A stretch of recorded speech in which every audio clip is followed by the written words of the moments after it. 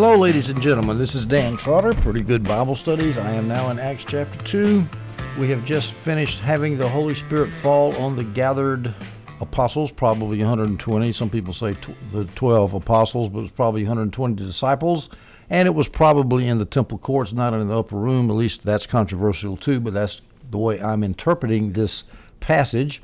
We're going to cover verses 14 to verses 24. This is Peter's Pentecostal sermon. He stands up after the crowd looks at those 120 disciples drunk as if with new wine, staggering all over the place, speaking in tongues, proclaiming the excellent things of God. And so Peter stands up to give his famous so-called Pentecostal sermon, verse 14. But Peter stood up with the 11, raised his voice, and proclaimed to them, Men of Judah and all you residents of Jerusalem, let me explain this to you, and pay attention to my words. For these people are not drunk, as you suppose, since it's only 9 a.m. Well, Peter stood up because he was the spokesman, he was the leader. He stood up with the 11. Notice that John calls them the 11 because Judas is been scotched. However, they have replaced the 11 with Matthias, but that was just a name referring to the whole group of apostles. Sometimes they're called the 11, sometimes the 12. That doesn't, it's just a title for the group. It's not meant to be taken literally that there were 11 literal apostles because they have Matthias there too. So Peter stands up, he raises his voice because he's got to preach, he's got to kind of project his voice, and he had to proclaim to them, Men of Judah and all you residents of Jerusalem. Now, residents could either mean the proselytes coming into the city for the Passover festival, or it could mean the people who live there year-round. The word is ambiguous. I did look up, I don't know why I was so curious about this, but I looked up and found about 11 translations in which the English translation said it was permanent residents, not proselytes. But it doesn't matter. The point is he's preaching to all of them, and he says, these people are not drunk as you suppose. Now, this is, of course, a defense.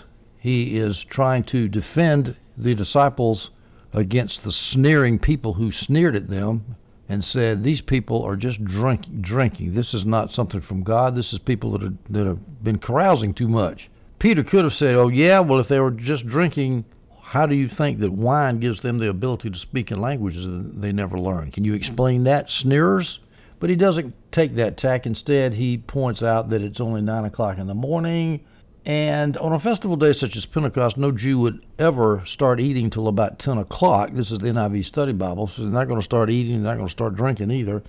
9 o'clock was the hour of prayer, and previous to the hour of prayer, Jews scarcely ever ate or drank, as Adam Clarke said. Even the most intemperate Jews were not known to transgress this habit of not eating before or drinking before 9 o'clock. So that was a very good argument. He said, look, these guys are Jews. They're not going to get drunk. Nobody's even eaten anything by 9 o'clock or drunk anything by 9 o'clock in the morning, and now you're saying they're drunk. That's absurd. Now let's give an outline of Peter's Pentecostal sermon. There are 3 parts to it. This is courtesy of the NIV Study Bible. The first part is the explanation of events, which we just started here to explain why these people are staggering around. That goes from verses 14 through 21. And then the gospel of Jesus Christ is preached from 22 to 36. That includes Jesus' death, his resurrection, and his exaltation, his ascension. And then the last part of the sermon, which is in verses 37 through 40 in Acts 2, we have Peter's exhortation to repentance and to baptism. You guys need to repent. You need to be baptized. So right now we're in the section of the sermon where Peter explains what's going on. We go to verse 16. Peter continues. On the contrary, in other words, contrary to the accusation that they're drunk, on the contrary, this is what was spoken through the prophet Joel. Now, Peter here is going to quote Joel 2, verses 28 through 32. The quote is very, very similar, almost exactly. So to save time, I'm not going to read Joel's quote. There is one place he changes one word, but it's basically the same.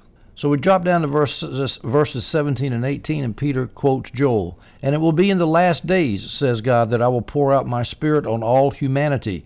Then your sons and your daughters will prophesy. Your young men will see visions, and your old men will dream dreams. I will even pour out my spirit on my male and female slaves in those days, and they will prophesy. Now this is the famous prophecy of Joel fulfilled at Pentecost.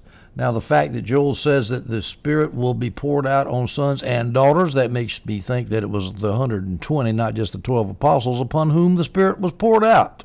because those 120 included Mary, the mother of Jesus, plus the women that had accompanied Jesus on his apostolic endeavors, and so therefore that would make Joel's prophecy more apropos.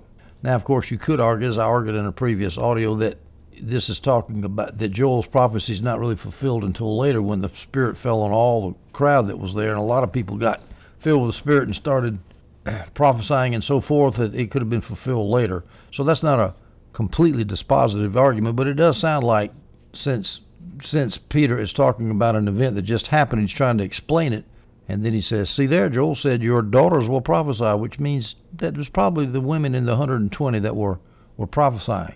At least that's my opinion. I think that's the way you should interpret that. Now, daughters prophesying happened in the future also. As I just mentioned, here's an example in Acts 21, verse 9. This man, Agabus, had 4 virgin daughters who prophesied. Notice that Joel says that there will be no distinction in gender when the Spirit comes. Usually the earlier prophets were male prophets. But here we got female slaves that Joel says the Holy Spirit's going to come on. There's no distinction in age, because as young men the Holy Spirit will come on. There's no distinction of rank, because we're talking about slaves. So basically there's no gender or social distinctions, as Adam Clark says, and the Holy Spirit's going to fall, and it's going to be a wonderful time. Now let's take this phrase, and it will be in the last days. Oh, and everybody hears last days, they think, oh, Hal Lindsey, Tim LaHaye, black helicopters, nuclear bombs, pre-trib tribulation, and all that, pre-trib rapture, a great tribulation. No, that's not what last days means. Last days, when a Jew heard that word, it meant referring to the last days of the Jewish order, before the Messiah came. And then after the last days would be the age of the Messiah. So when Peter says, quoting Joel, says it will be in the last days, what he means is, hey guys, your kingdom, your time is over. The Messiah is here. That's all he was saying. Now, if that's hard for you to believe, let me quote the NIV Study Bible. Here, the phrase last days refers to the last days of the Old Covenant. The old Jewish order is done with, the last days of the Old Covenant. Thank you, NIV Study Bible. This is not the last days of the world. The NIV Study Bible goes on to say it's the age of messianic fulfillment, which is exactly what the word means. Here's a quote from John Gill, quoting a Jewish rabbi. R. David Kimchi, a celebrated commentator with the Jews, observes that afterwards is the same as in the last days, and which designed the times of the Messiah. For according to a rule given by the same writer on Isaiah 2:2, wherever the last days are mentioned, the days of the Messiah are intended. Well, there you have a rabbinic author saying last days means days of the Messiah, end of the Old Covenant. Here's a quote from Adam Clark. The time of the Messiah, and so the phrase was understood among the Jews. Last days means the time of the Messiah, not the end of the world with the black helicopters and the nuclear bombs. Jameson, Fawcett, and Brown says last days refers to, quote, the days of the Messiah. I'm stacking citations here, stacking authorities here, because of the ingrained mythology that dispensationalists have polluted the minds of Christians with, especially here in America, that last days means the end of the world. No, it does not. Here's some scriptures. And I'm going to read these scriptures to you. Most of them are in the Old Testament, and we can see that none of these scriptures refer unambiguously to the end of the world. Isaiah 2:2, in the last days the mountains of the Lord's house will be established at the top of the mountains and will be raised above the hills. All nations will stream to it. That could refer to all the Gentiles getting saved as they stream to the New Jerusalem, the New Israel, the New Moses, Jesus. Hosea 3:5, afterward the people of Israel will return and seek the Lord their God and David their king. They will come with all to the Lord and to his goodness in the last days, in the Messianic time when Jesus' people come to Jesus. And also, these quotes can also refer to the physical return, which was a type of the antitype of the spiritual return to the Messiah. The physical return of the Jews to Israel after the 586 deportation by Babylon. But the main point is that people are going to be coming to the Messiah in the last days, in the days of the Messiah. Micah 4:1, in the last days the mountain of the Lord's house, that's Mount Zion, will be established at the top of the mountains and will be raised above the hills. People will stream to it. Again, people are going to come to the Messiah and get saved in the Messianic age. 1 Timothy 4:1, now the Spirit explicitly says that in later times, that's like last days, some will depart from the faith, paying attention to deceitful spirits and the teachings of demons.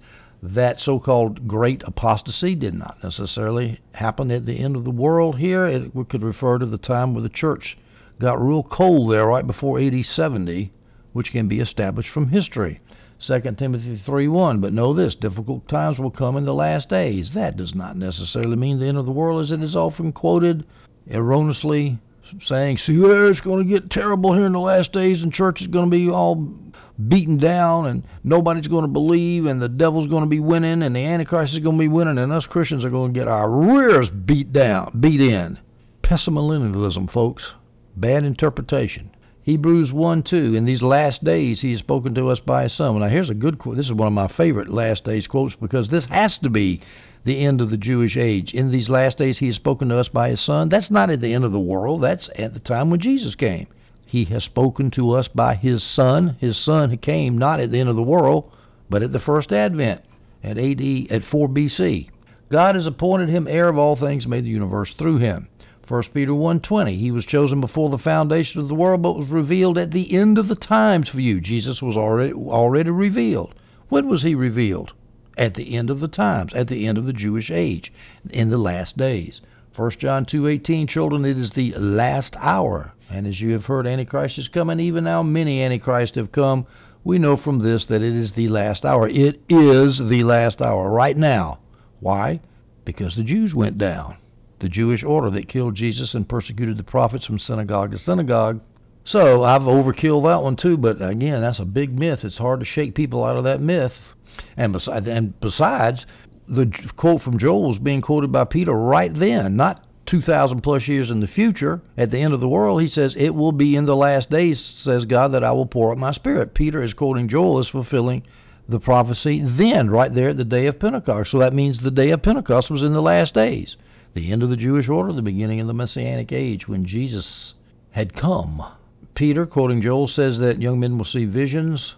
Let's look at some examples of that were fulfilled in Scripture. Acts 9:10, there was a disciple in Damascus named Ananias, and the Lord said to him in a vision, Ananias, here I am, Lord, he said. Acts 10:17, while Peter was deeply perplexed about what the vision he had seen might mean, the men who had been sent by Cornelius, having asked directions to Simon's house, stood at the gate. That was the vision that got Peter to go from Joppa to Cornelius' house, where he saw all the unclean animals in the sheep. Acts 22:17, after I come back to Jerusalem and was praying in the temple complex, I went into a visionary state. That's the same vision. Peter's relating it to the elders at Jerusalem. Revelation 1:10, I was in the Spirit on the Lord's day, in the Spirit. I heard a loud voice behind me like a trumpet. And of course, that was John the Apostle. He had tons of visions as he saw the apocalypse of St. John. So Peter continues in Acts 2, verses 19 through 21. He's continuing to quote Joel. I will display wonders in the heaven above and signs on the earth below, blood and fire and cloud of smoke. The sun will be turned to darkness and the moon to blood before the great and remarkable day of the Lord comes. Then everyone who calls on the name of the Lord will be saved.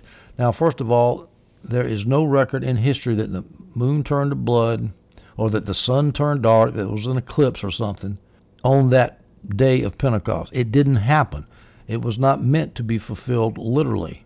Now, you could make it be fulfilled literally if you say this all happened at the remarkable day of the Lord being the destruction of Jerusalem in AD 70, not the end of the world, but AD 70.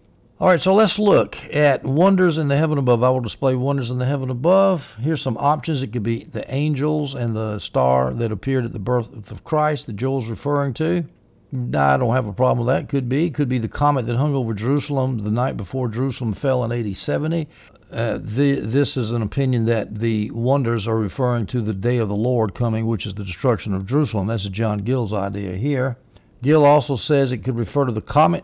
Well, I just said that. The comet that hung over Jerusalem before Jerusalem fell, that's cited in Josephus. Also, Josephus cites forms of armies in heaven engaged together the night before Jerusalem fell. I've often wondered what Josephus meant by that. I wonder if it was just a bunch of clouds in the sky with the sun going through and they were shaped like armies fighting each other. I don't know exactly what he meant, but that could be a sign referring to AD 70, the destruction. Adam Clark says this, quote, it is likely that both the prophet and the apostle, Joel and Peter, refer to the calamities that fell upon the Jews at the destruction of Jerusalem and the fearful signs and portents that preceded these calamities. I think he's right. So the wonders could be the wonders that happened in AD 70, the signs could be miracles done by Christ, or miracles done by the apostles and the other disciples of Christ, or it could be the signs that were seen at the destruction of Jerusalem in AD 70. That would keep it a little bit more consistent, although I don't think that's necessary. There were signs on the earth, signs on the land below because of what Jesus did, but also in AD 70. Here's what Josephus reports. There was a flame seen in the temple. The doors of the temple opened by themselves. That could have been an earthquake or something, busting the lintel loose and making the door swing open. A voice was heard in the temple saying, "Let's go, let us go." In other words, the Holy Spirit leaving the temple. Maybe there was an idiot that traveled Jerusalem for years saying, "Woe to the city, woe to the city." He finally got killed. I think a stone landed on his head or something during the Jewish war, the siege. But at any rate, there were all these weird stuff that was going on, and Josephus records them. And it's really hard for 20th century readers to exactly know what was going on. But I don't have any problem with believing that's exactly what happened. Now Peter, quoting Joel, says that blood and fire and cloud of smoke is going to come at the day of the Lord. Well, now that's easy to be fulfilled in AD 70. The blood of all the Jerusalemites that were killed, or all the Israelites that were killed during the Jewish war, and particularly the blood of the Jerusalemites who were killed when the city fell in AD 70. Fire, that could refer to the fire that ate up Jerusalem. Remember that parable? "I'm going to come down and burn down your city," the master said. Cloud of smoke, that could refer to Jerusalem going up into burning up into smoke. And the phrase "the sun will be turned to darkness" could refer to the fact that the sun's not shining through that smoke, and the moon turning to blood, because the moon, when it's seen behind a veil of smoke, will turn red. That could be. Or it just could be, that could be just typical decreation rhetoric, which, how that works is when you hear prophetic language like this, where the stars fall to the earth like figs shaken from a tree, the sun turning to darkness, the moon turning to blood. It's just the prophetic way of saying there's going to be regime change for kingdoms which are opposed to God, and God's going to kick their fannies. That's basically what decreation rhetoric does. My favorite, there's a lot of these in the Old Testament, and they're not meant to be interpreted literally. You could take all these Old Testament examples of this decreation rhetoric, and never can you find one that lines up with a known eclipse. And they've got astronomical records that go back forever because of the dear old Babylonians keeping their star charts. So we know when the eclipses happened, and they never happened during these Old Testament prophecies of stars falling from the sky and so forth. Here's my favorite example, Isaiah 13:10-11, referring to Babylon. "Indeed, the stars of the sky and its constellations will not give their light. Stars go dark. The sun will be dark when it rises." How can you have a sun dark when it rises? I remember when I was in my under the dispensationalist influence, we have to take everything literally, absolutely literally. I remember thinking, how can the sun be dark when it rises? That's not possible. Well, it's not meant to be literal. It's just meant to be prophetic, apocalyptic rhetoric, talking about Babylon, you're going down. "The moon will not shine. I will bring disaster on the world and their own iniquity on the wicked. I will put an end to the pride of the arrogant and humiliate the insolence of tyrants." So that could be what it is Peter quoting Joel, just referring to the fact that Jerusalem's going to go down. Doesn't necessarily have to literally refer to dark sun and blood red moon, although it could be because of the smoke and the fire that was going up from Jerusalem. You can take it literally if you want, but you got to refer it to AD 70 if it's going to make any sense. And then Peter, quoting Joel in verse 21, says, "Everyone who calls on the name of the Lord will be saved." Now, is that temporal salvation or spiritual salvation from hell? Well, I'm not sure. It could be both. The Christians in Jerusalem, of course, were told when they see the abomination which causes desolations around the city, then get out of town. The Roman army under Cestus came up to the city, bottled everybody up. That was the abomination that causes desolation, surrounded the city, and then they, for reasons historically unknown, Cestus withdrew. The Christians headed out of Jerusalem. They were let loose because the zealot Jews inside the city went north of the city to try to chase that army. So they got out and they went to Pella, which is right north and east across the Jordan River, and they were all saved. According to Eusebius of Caesarea, the church historian, they were all saved. So that could be what it was. Everyone who calls on the name of the Lord will be saved. Or it could be because the Messiah is here, everybody will be spiritually saved. All right, we now turn to verse 22 of Acts 2. "Men of Israel," Peter continues in his his Pentecostal sermon.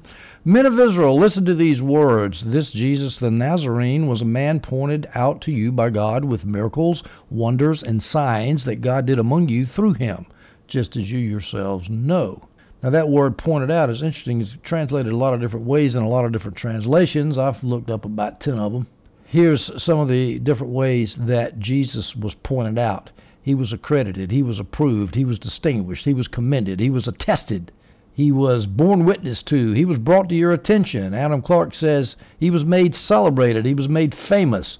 Jameson, Fawcett, and Brown say he was authenticated to you, he was proved to you, he was demonstrated to be from God to you. In other words, you stupid Jews, you should have known. You should have known. With all the wonders and signs that were done, you should have known, and instead you killed him. That's the rough preaching right there. And you can imagine how it made them feel when they heard Peter say Jesus the Nazarene. Nazareth, that nasty, low-down, scummy city in the north in Galilee where the people are contemptuous, ill-bred losers. And now you're saying this man is the Messiah and we killed him? Kind of ironic. And you notice that Peter calls Jesus a man. This Jesus the Nazarene was a man pointed out to you. He was not a ghost. He was not a God, merely a God. Of course, he was God, but he was not a God alone. He was the God-man. He was a man and he was God. This is a verse that clearly points out the humanity of Jesus, which if the early Christian Docetists or the early Docetist heretics had read, they would have realized that Jesus, yes, indeed, was a man. If you're born of the Virgin Mary, you're going to be a man. And notice that Peter finishes up this verse by saying, just as you yourselves know, this Jesus was a man pointed out to you by God, just as you yourself know. In other words, you knew about all these miracles. You knew. Now, did you know that Jesus was God? Well, maybe. They knew of the miracles at least. John Gill says they knew in their conscience that Jesus was the deity, Jesus was God, and that he was the Messiah. And they probably did. What does Paul say in Romans 1? You all knew God, you all knew God, but you suppressed him in your unrighteousness. So whether they did know God or they suppressed him, or whether they didn't know him at all, there's no excuse. They got signs and wonders pointed to Jesus. They should have known. Acts 2:23. Though he was delivered up according to God's predetermined plan and foreknowledge, you used lawless people to nail him to a cross and kill him. Now note, Peter is not going to let the Jews think for 1 minute that they screwed God's plan up, because God's predetermined plan and God's foreknowledge, it was going to happen. Jesus was going to get nailed up on that cross. But you notice that's God's predestination. But you notice that human responsibility and liability is not precluded by God's predestination, because Peter says, you Jews used lawless people, that would be the Romans, you used the Romans to nail him up on a cross and kill him. In other words, you're responsible for God's predetermined plan and foreknowledge, so don't get off of it by saying, well, God determined that it was going to happen, I'm not responsible. That's utter nonsense. Lawless people, the Romans are called in this verse in the Holman Christian Study Bible translation. The NIV says wicked men. The NIV margin says, or of those not having the law, which would be Gentiles, not quite as strong to call the Romans Gentiles. Those without the law, I think lawless people or wicked men is a lot better. Now notice how Peter, in making this charge, is not afraid to charge his potential converts with an incredibly heinous sin. He was trying to convert these guys, remember, but he didn't mind telling them, hey, you guys sinned big time. And the obvious application is, when we're witnessing to people to try to win them to Jesus, quit trying to be sinner-friendly or seeker-friendly or whatever the heck they call it. Try to give them a basketball court and some psychological counseling and a place to cut their hair when they go to church. And quit trying all that nonsense. Just point out to them that they are lousy, dirty, rotten, filthy sinners, and Jesus loves them anyway and will forgive them for that sin if they will just repent. The simple gospel, instead of all this modern American churchianity, seeker-friendly horse manure. Was the Apostle Peter here being seeker-friendly? He accused him of killing the Son of God. Notice also that Peter is not afraid to use predestination in his evangelistic preaching. Here in the South, I'm surrounded by Arminians. More than half the Southern Baptists, all of the Methodists, all of the Pentecostal holiness, all of the Charismatics, to the extent that they even think a bit about theology. Arminians, free will.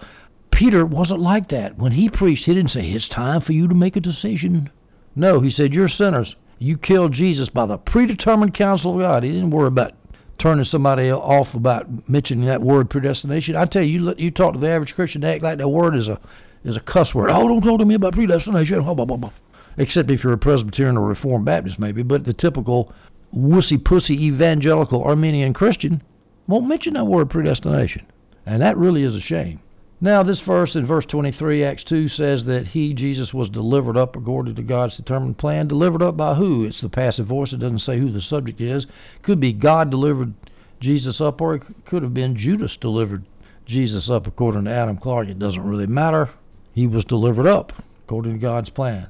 Let's finish up this section of this audio, Acts 2:24. God raised him up. God raised Jesus up. That means by resurrection, ending the pains of death, because it was not possible for him to be held by it. The NIV has the agony of death, because Jesus' death was particularly cruel, as John Gill said. But that cruelty, that pain, that suffering that Jesus suffered, it was over. When he rose again from the dead, Jesus didn't feel any pain. He didn't feel any agony. He didn't feel the cruelty of death because he had conquered it. Now, notice that when it says that God ended the pains of death, it doesn't say whose pains of death were ended. I just assumed it was Jesus, and I believe it was Jesus' pains of death that were ended. But John Gill gives us a possibility that it was the believers in Jesus who had the pains of death ended. And actually, to be honest with you, it's both. When Jesus conquered death, we conquered death too, because we're identified with him, we are in him, we are united with him in the likeness of his resurrection, as Paul says in Romans. And so that means we don't have to suffer the pains of death, because Jesus didn't continue suffering the pains of death because they were ended. It was not possible for Jesus to be held. Not possible for Jesus to be held by the pains of death. No power in heaven or hell is going to kill God, and no power in heaven or hell was going to keep Jesus in that grave. That's good news, folks. That's why they call it the gospel, good news. That's what we as Christians believe. We're not going to die. Ladies and gentlemen, I am finished with this audio. Next audio, we will continue with Peter's Pentecostal sermon as we finish up chapter 2 of Acts. I hope you stay tuned for that audio, and I hope you enjoyed this one.